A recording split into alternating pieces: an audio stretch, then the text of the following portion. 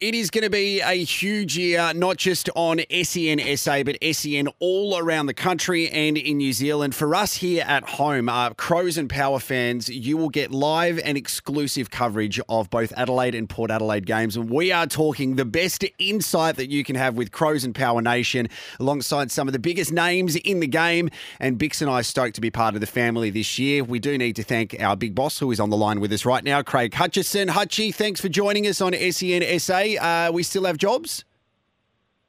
Jared, great start. Well done, mate. It's fantastic to have yourself and Mark Bickley on our airwaves. An honour for us. And welcome to the SEN SA family and the SEN family. And look forward to a fantastic year of local content in South Australia. What can you tell us about this local content with Crows and Power Nation? We know how good the coverage has been over the past couple of years, but we get to have our own stamp of it here locally each game.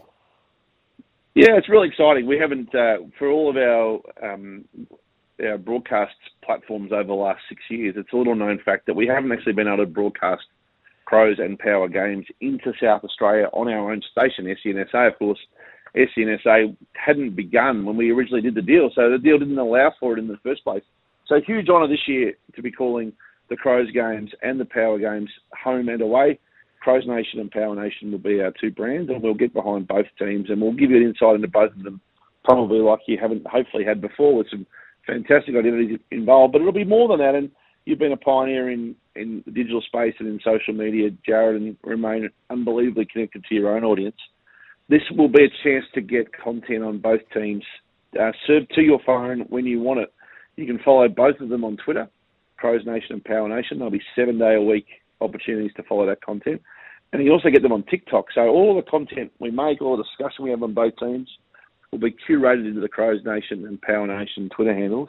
You're seeing that as early days of that start to drift through as we just give you a little bit of a taste test and whet the appetite. But it's a real opportunity for us to pioneer and distribute content hopefully in a really objective manner about both teams. Everyone has a different opinion.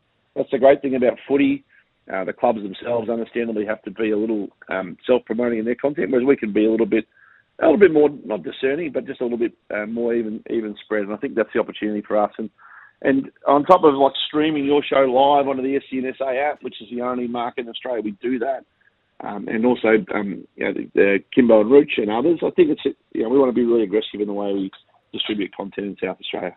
And how do you see both of our teams performing this year? The Crows have announced Jordan Dawson as their skipper after one season at the club, Port Adelaide.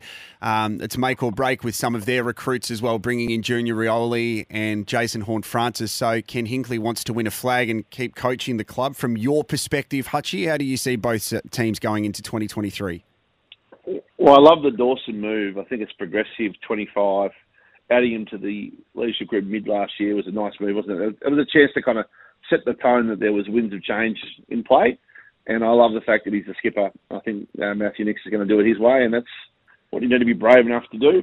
Gee, Port, I saw Ken Hinkley yesterday. He was in our Melbourne office, and they've got great momentum, Port, pre-season. Horne-Francis, like everyone I'm intrigued in. It's going to be such a story, whatever happens this year.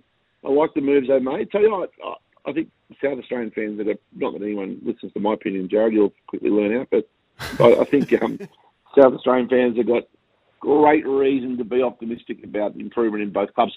Put it this way, there was one of those sliders and risers competitions that I was in the other day at a social event, and I had Adelaide as my big riser, my silver bullet. So I think they'll improve the most positions on the ladder of any team. Before we let you go, I'm a big NBL fan, as you know. I've seen you at a couple of Adelaide 36ers matches. The last time I saw you, it didn't go the way that we wanted because your Perth Wildcats got the job done. We're both disappointed with the way that our season's finished. I'm not one of those people that likes to bask in other seasons' commiserations. However, do you think that Adelaide season and Perth season is just a reflection of how close this competition is, and any result that doesn't go your way can really impact what happens around playoffs time?